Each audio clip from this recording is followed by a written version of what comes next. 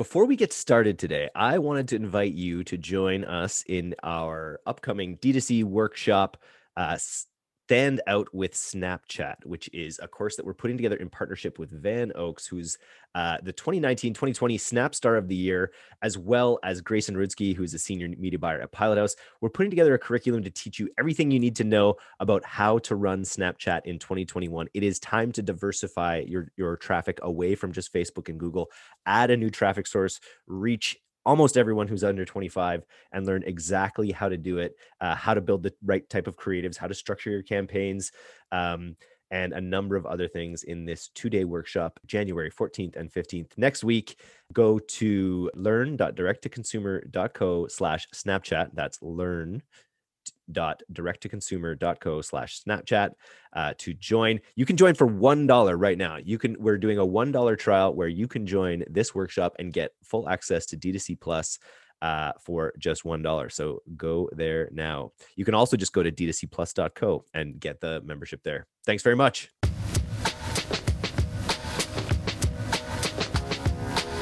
There's never been a better time to be a direct-to-consumer business. Join us as we uncover the strategies and scaling secrets of the world's most disruptive brands and agencies. This is DTC Podcast.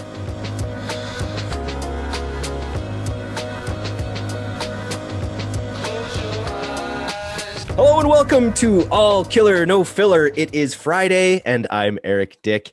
And today we are here with a good friend of Pilot House, a good friend of all of ours, Dee Dang from Right Hook Media. So Dee's someone that we have, I think it's called soul bonding. When you travel to multiple foreign places with people and you have adventures, you sort of soul bond with them. And so that's what happened with Dee. And so now he's coming on our podcast. And Dee is an amazing marketer. Right Hook is quite an enterprise he's got going there. He's also sort of become a bit of a thought leader right now in this iOS 14 situation that we're all facing as advertisers. So we thought it'd be a great idea to come in, catch up with him, and chat a little bit about this, as well as some other very exciting things for how to mitigate it, for the business models that will best mitigate the troubles caused by iOS 14. Very excited about that. We also have COO Andrew Stern and as well as Pilot House co-founder Kyle Hitchcock, who is the CRO, I guess, at this point. But welcome, everyone. Dee, how are you doing? I am good. I am a lot settled compared to yesterday after watching that Facebook webinar. And it was just question mark emojis just popping up over my head going like, wait, can you guys explain this one more time, please? It's the worry in their voice that freaks me out a little bit. It's the urgency in their messages to us on our platform. It's the worry, that the bitterness of like, why are they doing this? But let's start for people a little bit more at the top. Who can give us just a rundown of exactly what's happening as far as we know it in a nutshell? Who in this room? Yeah. Let's go. Andrew, why don't you start? I was waiting for Dee to go, but that's all good. I mean, at this point, talking about that webinar yesterday, I think that was really the first kind of, true view into what is actually happening. Up until this point, it's really, been a lot of hearsay, a lot of finger pointing. And it's interesting because the way that webinar started yesterday, it was still continued with some finger pointing. I love it. But back up even more. Give our any viewers out there who are in the dark right now about what's happening with iOS 14, why we're all talking about this constantly right now. What's happening with iOS 14? Yeah, for sure. I mean, it's basically, iOS 14 itself has been out for a while. So it's not actually iOS 14. People kind of, it's a good headline. It makes sense. But this is something that has been planned with iOS 14 from the start of iOS 14, where Apple has basically decided to empower users to decide how they're going to be tracked. Or if they're going to be tracked on kind of online platforms. It's not an unusual move, but the way in which Apple's approaching it is very unusual. There's little to no industry kind of collaboration going on with this. This is literally Apple, in their minds, taking a stand for users and giving them the ability to stop apps from tracking them, and web experiences from tracking them. And so what they did is, back in the summer, they talked about releasing this. And I think that there was some pushback. I mean, there's obviously still pushback, but they kind of realized how disruptive it would be to many different stakeholders. And they kind of put the brakes on it and decided to kind of take a bit more time. And now we're actually at this crossroads again, where they've taken the time, but maybe they haven't still consulted with all these stakeholders in terms of what the exact impacts are going to be to the ecosystem, to the online ecosystem, but they're going to do it anyways. So, here's us as agency owners, as users online that are going to be affected in many different ways, and we're all trying to kind of unravel that and unwrap it and figure out how to live within it. And that being said, before we kind of get into those details, is like the weird part about it is that this could happen any minute, and not meaning that in an alarmist way. It's just that we all are in the same boat, and it's actually kind of a unifying thing. It's we could take a positive look at this and figure it out all together. But it's an interesting thing that's happening that I'm excited to talk about. And so users are going to get a prompt, like you say, any minute. They've sort of said, I think I was listening into a chat yesterday, people, because this is not just going to affect Facebook as well. Things like Snapchat will be affected. Snapchat has said, I think it was March or something, is when Snapchat is told this is going to be happening. But Tim Cook has just sort of said it's going to be happening in the early part of January or early part of Q1, I think he said. And literally what's going to happen? Users are going to get a pop-up that says what, D? You're muted, by the way. So, yeah. So that's the part that's interesting, right? So one, this is imposed by Apple as an honesty system for the apps within the App Store. So in other words, voluntarily as an app developer, you flash the prompt, you have some control over the copy. We were joking yesterday on Clubhouse that maybe they should hire, because it's 140 characters, I think. Maybe they should hire the person that handles like Wendy's Twitter to do the copy. But it's going to be the most important 140 characters for Facebook. And so it's set by Facebook. They flash the prompt to stay compliant. And here's the interesting part. To my understanding, it's an opt-in as the main function. So it's will you allow this app to track your usage? Allow, and it's do not allow. I forget what the top line option is, but it's more so placing focus on the opt-in. So by association, the default is to be opted out. And there were a whole bunch of conversations around that.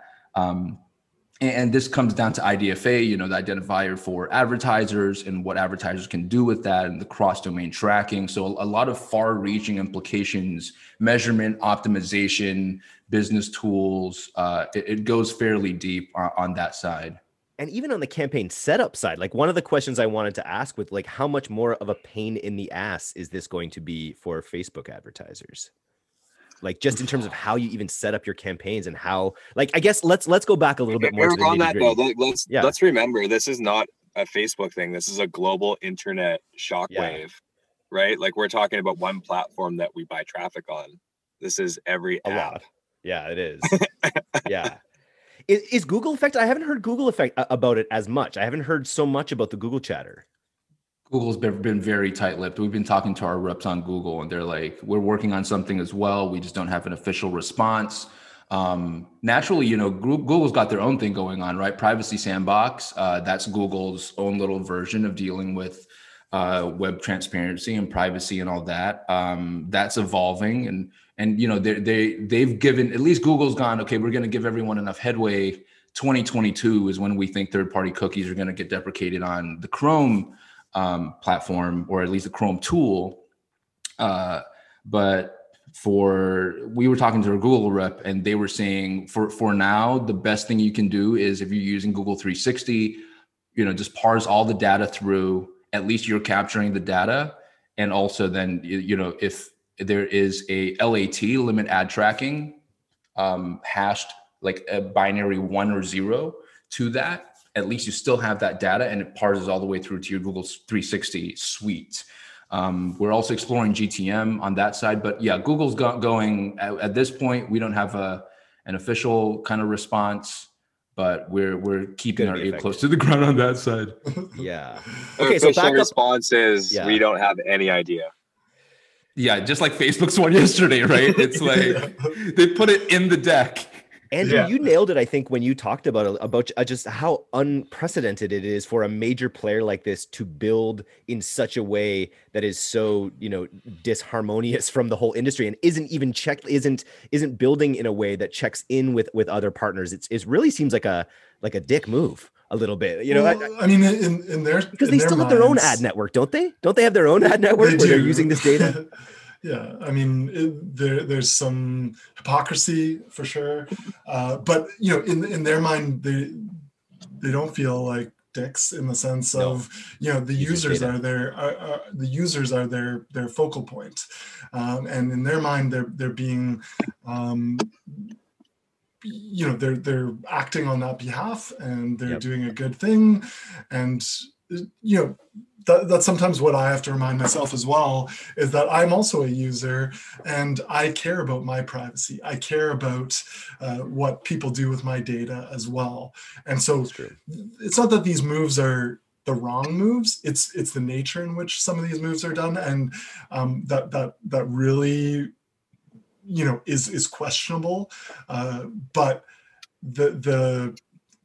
I'm not personally super upset with that ability. As a business owner and a marketer, it obviously has impacts, but these are all solvable things. And this is all stuff that we are going to be able to navigate and figure out. But the speed bump is the way it's happening. And so this is, the interesting part, and where we kind of have to position ourselves properly, position ourselves as as experts, as people with advice and having those connections, and we do, but we're also at in the passenger seat in some regards as well. Just like this webinar yesterday, we're learning very quickly. We have experience figuring out these types of things in the past, but this is one of the biggest. This is one of the biggest kind of disruptions in terms of data that as in my career as a marketer that we've experienced. It's funny, like reflecting back on GDPR, or like that was the last big bomb. There was the other one in California. I shouldn't use those two words together. But the GDPR, like that I remember, our world panic stricken, but that we came to discover that actually didn't have that much of an impact. I think that this will in comparison, and I think that's like the difference. For me, anyways. It was interesting hearing Moody talk last night. Moody was the Mute 6 founder CEO. Is a great character, and he was in Joshua Tree meditating, and he was sort of saying, he's like, they have the world's greatest engineers working on this right now, and that he sort of gave that sort of line, as well as we're probably overestimating its impact. There still are going to be how many. Like, I just want to get back a little bit more, just a brief thumbnail sketch of the like what's actually happening as well for people. Like, I was going to get into some of the audience issues that are going to be affected, but let's talk about the main thrusts that are going to be affected in this. D, take us away a little bit on the main issues.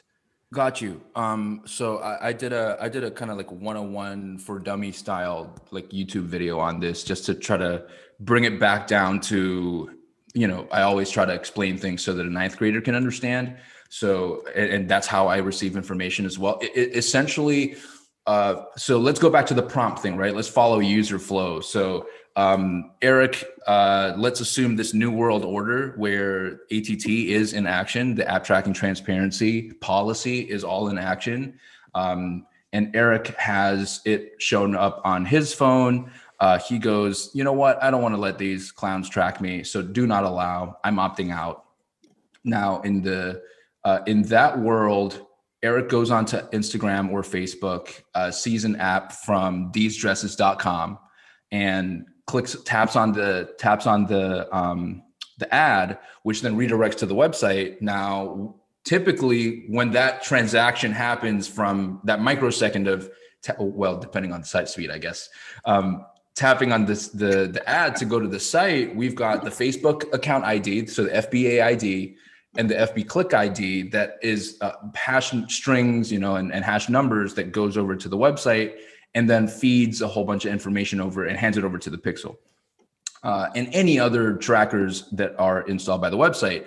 Now, historically, the actions that Eric takes there, like for example, he might browse a few products, adds one to cart, and then abandons the cart. Now, in this current world, as marketers and as Facebook advertisers, we can do stuff with that. We know that he's added to cart, we can retarget him, we can do all those different types of things now without capturing his email. Now, if with Eric opted out in that situation, whatever happens on the website in terms of capturing the data, to my understanding, based on my research, website owners can still, if you implement server to server type solutions, you can still capture the data, no problem there. But the issue is when you parse it back to Facebook to say, hey, I want to retarget this person, Facebook's going to go, wait a second, we see an extra number in the hash Facebook account ID that says ATT opted out. So based off of that action, we can't retarget this person because to stay compliant on the App Store, we have to say, sorry, we can't. So they're that pending, right there. So Apple, is it the Apple or the app within Apple ecosystem is it pending that extra variable, the yes or the no? I think it isn't. That's what it's an honesty system within the app. So it's Facebook themselves saying, oh, no, we're going to implement this so that if Apple comes in and wants to run some checks, we're all above board and everything's clean. And we still want to stay on the App Store, which was kind of a bit of the starting takeaway with yesterday's Facebook webinar as well, where they were talking about, oh, we weren't going to use IDFA. We're going to kind of do our own thing and not comply with Apple. And then after internal talks, we decided, no, we kind of need to keep sucking on the teat of Lord Apple. So, because that's where they acquire a lot of users, right? It's still the place to be. And keeping in mind, Instagram is on there too. So, yeah. Okay, so that sort of really it speaks of the issues we're going to have with retargeting and conversions and things like that. But then there's the other whole issue of the data fidelity on like the audience building capabilities of Facebook. Like their ability to link internal people together should be limited by this as well, right? To my understanding, and that's where they've put in AEM, which is their aggregated event management protocol, and that's how they're trying to use statistical modeling to patch all that what they think might be the loss of that data fidelity, exactly like what you were talking about, to try to aggregate that. And as to how it gets aggregated, and this is the caveat with the whole thing, right? I've got the webinar replay up right here on my other screen, and after that initial really awkward rant, if anyone that's watching the replay, if you go to 9 minutes 10 seconds on the recap slide, the first bullet point, we are in the midst of massive industry change, full of ambiguity. No one has all the answers, and Apple hasn't made it clear for anyone. And if Facebook's official one and only global webinar is like that's the guiding piece of information, then you can kind of infer where everyone else is inferring from, right? For a company that's so concerned about optics and like all the nuances and all the under the rug backdoor cloak and dagger stuff that they do, like that's just the funniest way to phrase this whole thing. Yeah, the positioning. Let's just be human for a minute and realize how fucked this actually is. How funny would it be if they actually said it like that? There was a lot of passive aggressiveness in that webinar. That's for sure. The positioning, like exactly to what your point is, D, is that like they're, there's a bunch of people who've interpreted before that webinar. And then there's like the post webinar, which is, a whole lot of other information, and it's not completely consistent with the understanding before. And so, us talking through it and us not knowing, the exact pieces of it is a complete reflection of the information that we're getting as well from what should be the sources of truth. And because those sources, Apple and Facebook, are not working together and they're working separately, they're, Facebook for sure is making some guesses on what they're building in terms of features, what they're building in terms of preparation for this release. So we're kind of like the not like we're like a child in a divorce, being kind of pulled in a few different directions, and getting excited about some things and really, upset about other things. And I think that as an agency, we need to be I'm just going to keep going with my analogy, but we need to be, the counselors in this, the psychologists, and help guide, everyone through it, through, the experience that we've all had going through these types of things before. Because it's a bit wild. It's a bit, turbulent, but certainly it always prevails. There's always a solution. And there's within, Facebook itself, they are preparing for that solution, and they've built on this foundation of kind of, a market, a free market, and an auction experience. And so the thing to remember is that we're all in the same place. So what affects advertiser 1 affects advertiser 2, and the ad space isn't going away. The ad space is still there. It's still going to be filled with ads. That's what I'm just wondering. Is there going to be a backlash against this when people start getting much worse ads, much less relevant ads, much less, maybe more aggressive ads, or ways that advertisers are going to try to compensate the one thing in a walled garden environment? The one thing we haven't brought up, which I found, and I'm interested to hear about, your interpretation, is, that announcement of Facebook where they are pre-prompting Apple's prompt, right? So we've talked about the Apple prompt, which is, do you want to be tracked or not? And there is some ability, like you said, to kind of word it, but Facebook themselves, they're actually going to be pre-prompting this prompt. And so they're going to be pleading their case in a way to the users of why you do want to be tracked. And so to your point, Eric, aggressive advertising and all this other stuff, like there will be some disadvantages to opting out of tracking. You're going to be targeted by ads that are not relevant to you at all. And who knows, but in a few months they might be only aggressive, like types of ads, like bail bonds or something like that, like old school is going to come back totally. That's direct response stuff, whereas like you as a user might have a better experience by opting in if you want to remain on Facebook and want to kind of have the integrity of your experience kept up as of right now. So they're going to plead that case in the sense of that experience, but they're also going to sell you hard on what they're doing for privacy and to kind of ensure that the safety of your data is at the top of their mind. Sounds like a big prompt. That sounds like a big ass prompt. I'm just saying, but we haven't seen the prompt. We don't know what the prompt is, right? I know. But they were making all these assumptions, not knowing the ratio of people who are going to opt in and opt out. And there's going to be this weird thing that happens of like people being convinced one way or another. And sounds like the world right now. Totally. I wonder, like, Stern, that's really well said, like good customer experience. So the thing that like Facebook hasn't brought up lately since, when was the congressional hearings on the Cambridge stuff? That was 2016, 2017, something like that. 2017 or 2017. Yeah. Since then, Facebook's visibility into what you can do with your data, like where it is and how it's being used, which companies have it, like you can go and get that. You can download the whole file. It's actually really gross to look at. But like it's just bringing visibility back to that and saying, just opt in.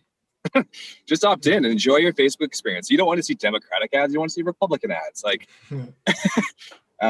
And the other thing too is just like other risks. I think You just got to remember, like Andrew said, the natural economics of these platforms. If it's not working for someone, CPMs are going to drop. It's going to adjust. There's going to be there's like, and the other thing is like the biggest risk of all is Facebook. Like they're like a 22 billion or whatever the number is business. Like we're just a drop in the bucket. Like, okay, so you have a client that does like 10 million bucks a year. Like, honestly, they don't care. They need to fix this and they need to make this work. So like Dee said, there's a lot of smart people figuring out solutions for this.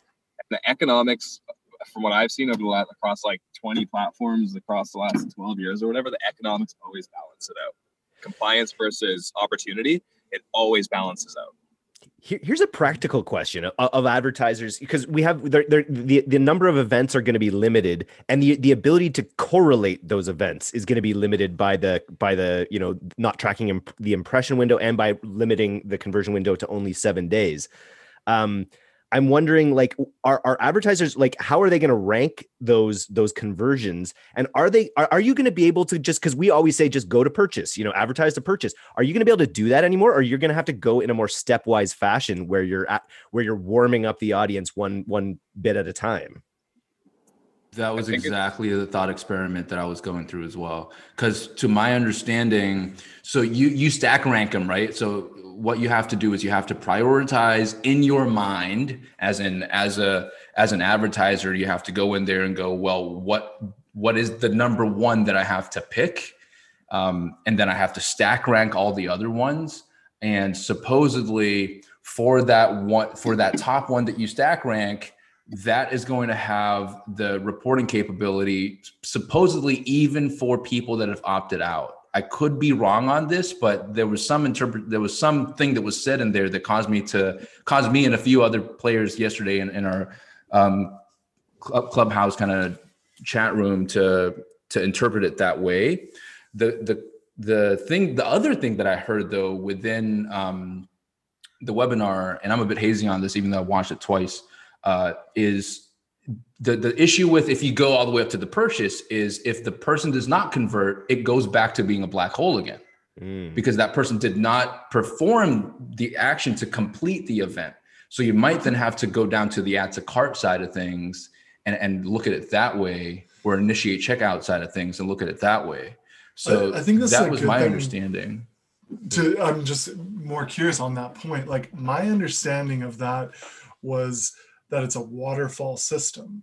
And so they can only pass data back on one of those events, which is the last event to happen. So that's why, like, that's where the question mark for me is about retargeting, is like, they are saying that one will pass back. But so if you have purchase at the top, then you have add to cart, and then you have, view content or whatever, like super simple, you still will get that one event. That's what I'm understanding. You'll get the last event. Yeah, the last event. You'll get the last event. In my mind, that still allows normal optimization and normal audiences. And so maybe I'm totally misunderstanding it. But again, like that in that webinar, when they pulled up that sheet, that priority event thing, it says right at the bottom, for illustrative purposes. It's like, yeah, they're theorizing too. That's maybe a beta, and they're still working on this other stuff. But they really didn't go into detail to your point about the mechanisms behind that, other than to kind of blandly say at the very top, one event will be passed on click. Okay. Like, what does that mean? Thank you, sir. May I have another? Yeah. So it's funny. There is a really element of unknowing here, and you can see that echoed through what iOS is even saying. What I'm interested in also discussing is some of the ways that people are talking about orienting their businesses in order to sort of circumvent this in a way. Obviously, owned audiences are where this is, where we all the same things that we preach, I think, at Pilot House and I'm sure at Right Hook as well, are the same things that we'll keep preaching to overcome this. It's strong, hooky creative. It's excellent high-end creative. It's it's that ability to target granularly, and it's that ability I forget my exact point on this one. What? So someone crash land my You're thought. Talking about customer. You're talking about owning the ecosystem. Exactly. To not depend on it on a platform, I think is where you're going. Exactly. Yeah. Fundamentals, right? That's why they're called fundamentals. Good product, good price point. And email gate the whole website experience. Easy. That was the craziest idea I heard on the Clubhouse last night. Was this guy? I forget what brand it was, but it was a high-end brand experience where you're like it's like a speakeasy where you're invited in to get in the store. You need to have your email. And that is where we're going. That's the kind of walled garden mentality that we're kind of going to. We were talking about businesses like Italic, Jeremy Kai, who's just on My First Million today. I'm excited to have him on this podcast as well, about the membership program where you sign up and you're part of this other ecosystem where you're going to buy. It seems like, what are some other ways? The other, even just down to the idea of carpet bombing. They were talking, I shouldn't, again, it's an insensitive term, but carpet bombing is the idea of showing people a bunch of video ads and then retargeting to them based on the amount that they watched. I've never been able to make that work super well in practice, but is that kind of thing of like building up your audience, corralling them, and then sort of advertising them within the window. Dude, all these things you're talking about are just like old school affiliate shit. It's like content locking, gate, membership programs. Like drop shippers were doing that for years. Like fishing stores. It's like, get all these, like all these tactics you're talking about are just like, it's like, okay, cool, brands are doing them, and this is what Pilot House talks about all the time. This is like Right Hook, those guys too. It's like DTC, direct response marketing, and let's figure out creative ways to get around systems. That's what affiliate marketing was. It's finding efficiency and an opportunity to arbitrage, and it's happening. And it's just like, if you don't do this stuff, you're done. That's it. It's going to be another rising tide situation, right? Where if your ship isn't tight, there's a real issues. Yeah, there's the bell cycle of an opportunity, or the bell curve of an opportunity, and in this industry, it's like they're really fast and short and tight, and they're getting tighter and tighter and tighter. But chaos creates opportunity. You just gotta have a little bit of foresight and some experience and a good network and pull through it. I think we'll be all right. And another thing is the deep integration, right? The idea of being a deep integration partner as an agency becomes more important because with everything being so fragmented, you need to have a global idea of what's happening with one of your brand's marketing spends in a lot of ways, because attribution is going to be so clustered. 100%. I think like half of our clients, we own everything down through to the email. Some of them are just Facebook and whatnot. The billing model for agencies historically has been spend or like retainer spend. Yeah, totally. So like, I don't know where you're at with this. I know that you're performance focused also. Some of the other bigger companies are not, which has created a good opportunity for companies like ours for sure. But we bill on a percentage of ROAS for the most part. But is that sustainable now? No. we don't even know. We don't know. So yeah. How do companies still stay competitive with their pricing through this? Yeah, for sure. So I put a post out yesterday just to get some mind meld out on my socials. So, a fair few people are going so far as to go down to flat fee only, which I'm not a fan of because it doesn't incentivize it incentivizes people to sit on their fingers, right? And be like, sit on their hands. Totally. Well, it's flat fee. Like, what's going to change next month? There's no carrot. I'm a fan of carrots and sticks. I'm Asian after all. Sticks are part of our culture. We got smacked when we were kids. I know how this shit works. We talk about carrots and sticks a lot too. We try to be more carroty, but yeah, I'm with you, bud. Absolutely, and I think any agency worth their salt is definitely imposes their own carrots and sticks with clients, and they talk about that very upfront. So getting a read of what's out there.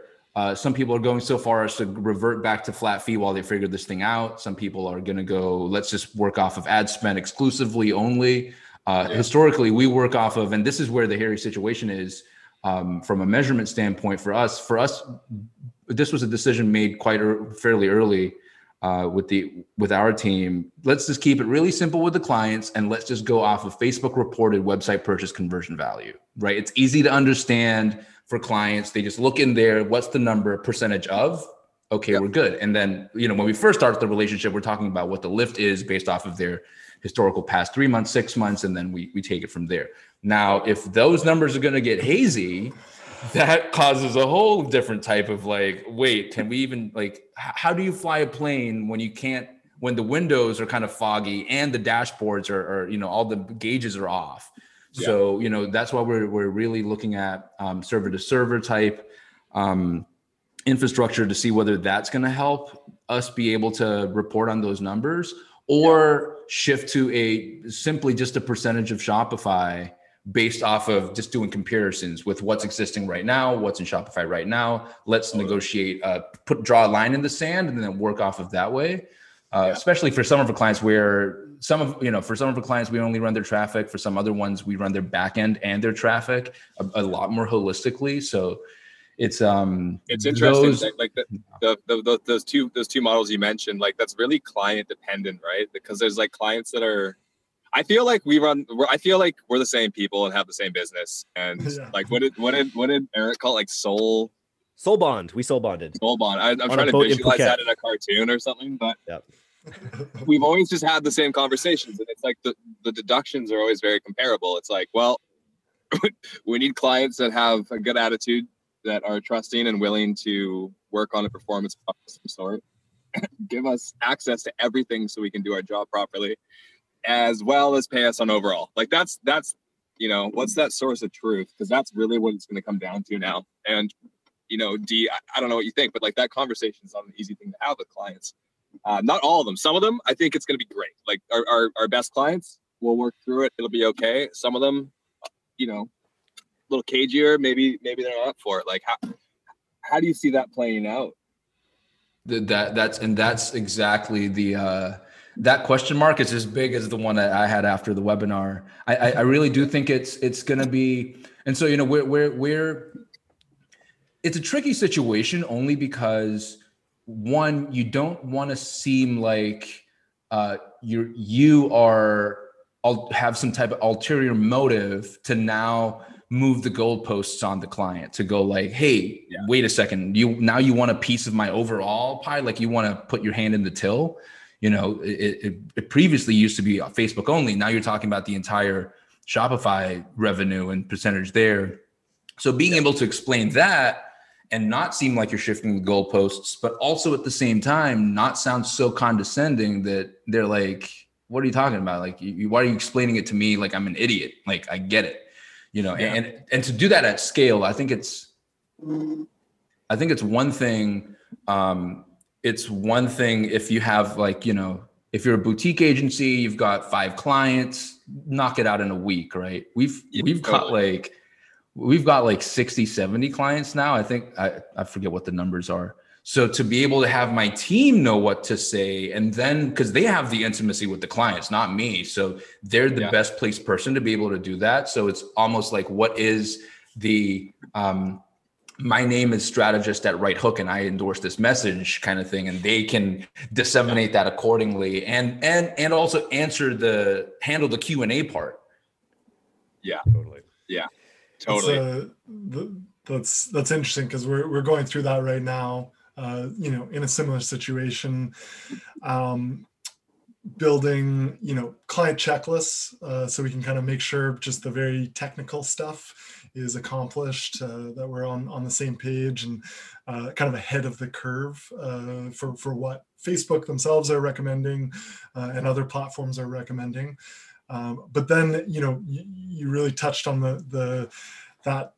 that client narrative side of things. And again, in the same circumstances as you guys, we can't possibly have all these conversations, in a timely fashion with every single, stakeholder involved. And a lot of it's happening organically in a sense, because this is a real-time event, right?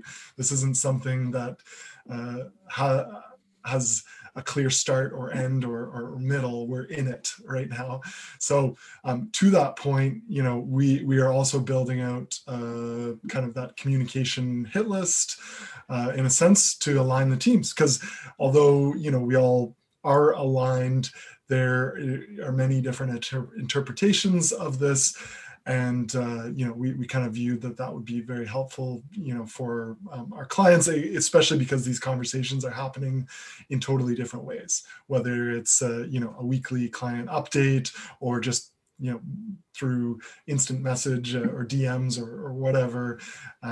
There's a lot of different formats for this stuff. And again, same as what you're saying, the people that are positioned best to navigate and guide clients through this are the account leads, the people in the trenches, the people that understand the relationship, the nuances of the accounts. So all this to be said, that's kind of, from a communication standpoint and a preparation standpoint, but it does go back to the other side of the coin, which you touched on, which is the business model and the business model of, our partnership as an agency with our clients. And I use that word partnership because that, in our minds has to resonate like from the top to the bottom in this messaging, because, like you said, we're not in it to pull a fast one or do, move the goalpost or whatever. It's all about just being aligned. And as a performance agency, that is the number one, it's not a goal, it's like a necessity, so that we are serving our clients in the best way, looking for the success, doing what they want us to do, and having that top of mind. And so I think the conversations are, all easy enough in the sense that we've positioned and aligned this right from the start with our clients.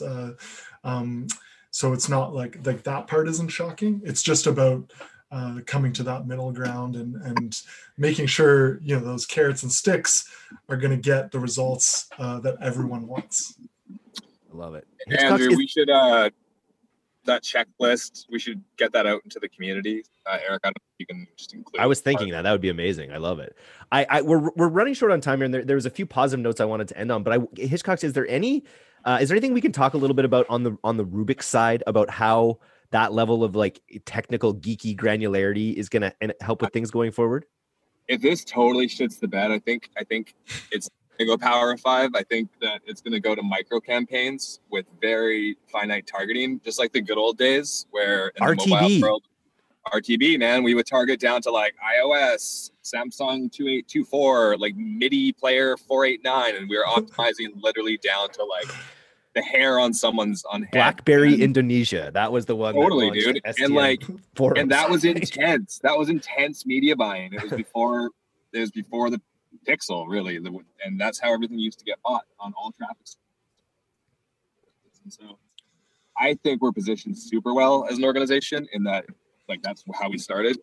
With that being said, to the technology question, yeah, if you can micro target, if you can take the dependency away from Facebook's Pixel for Power of 5, stacked huge audiences, and back it back down into like, I'm just going to 1,000 micro audiences, right? Different targeting.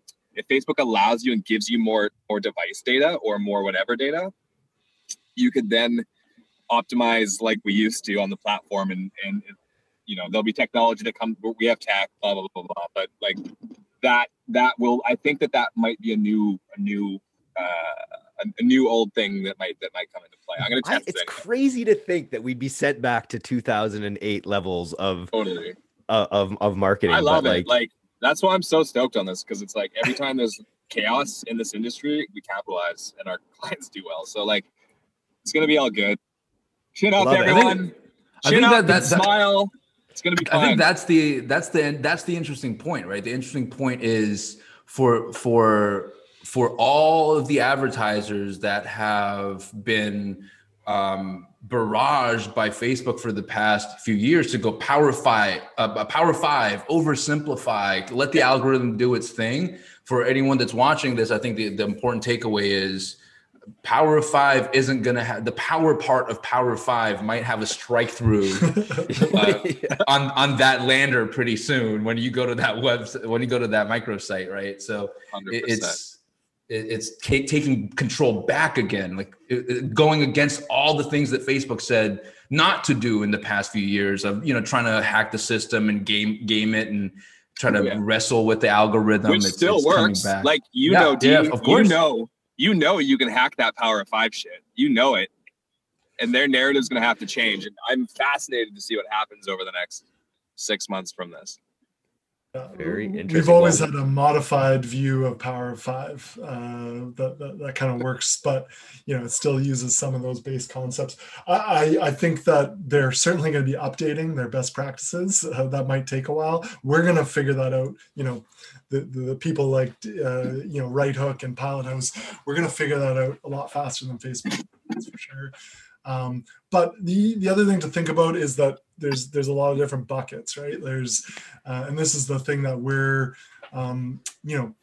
considering as well with our different clients. And I know D, you brought this up as well, is the different stages of clients. Like, those brands that are spending $10 million, in a month versus those people who are figuring it out, but they have this potential.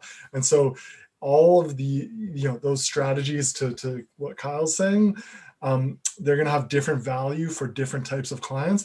The people who are established, or the brands that are established, they might be able to be okay with Power of 5 and not have the data being fed into the machine because they have this amazing product, they have this amazing messaging, and Facebook, is probably prioritizing their prediction and their features for those types of clients. And so, let's not blow everything up yet, but we're gonna get really strategic when it comes to where you're at in how comfortable you are on the platform, and there's solutions for all of it. That's for sure. I love it. Nice. Well, this will be an ongoing conversation. Now that we have confirmed the soul bond, we can have D back on anytime. And let's get D on here like on the regular. Let's set it up quarterly or something. I think he'd be down, or just awesome. Join us on Clubhouse. That I think that's the other takeaway out here. I don't have an invite right now, but I bet D has about 1,000 because he's such a power moderator on it. I bought an iPhone to get on it. Amazing! Wow. I think you'd love it, Hitchcock. Apple doesn't need this Pixel. Like, I just bought an iPhone to get on Clubhouse. All they need to do is buy Clubhouse and then destroy Facebook and boom. Perfect. Bing, bang, boom. Perfect way to end it. Thank you so much for coming on today, D. We'll have you back soon for another chat. And cheers. Good luck over there on the other side of the world in the future. Yes, sir. Appreciate you. See you, D. Thanks, man. See ya. Cheers. Thanks.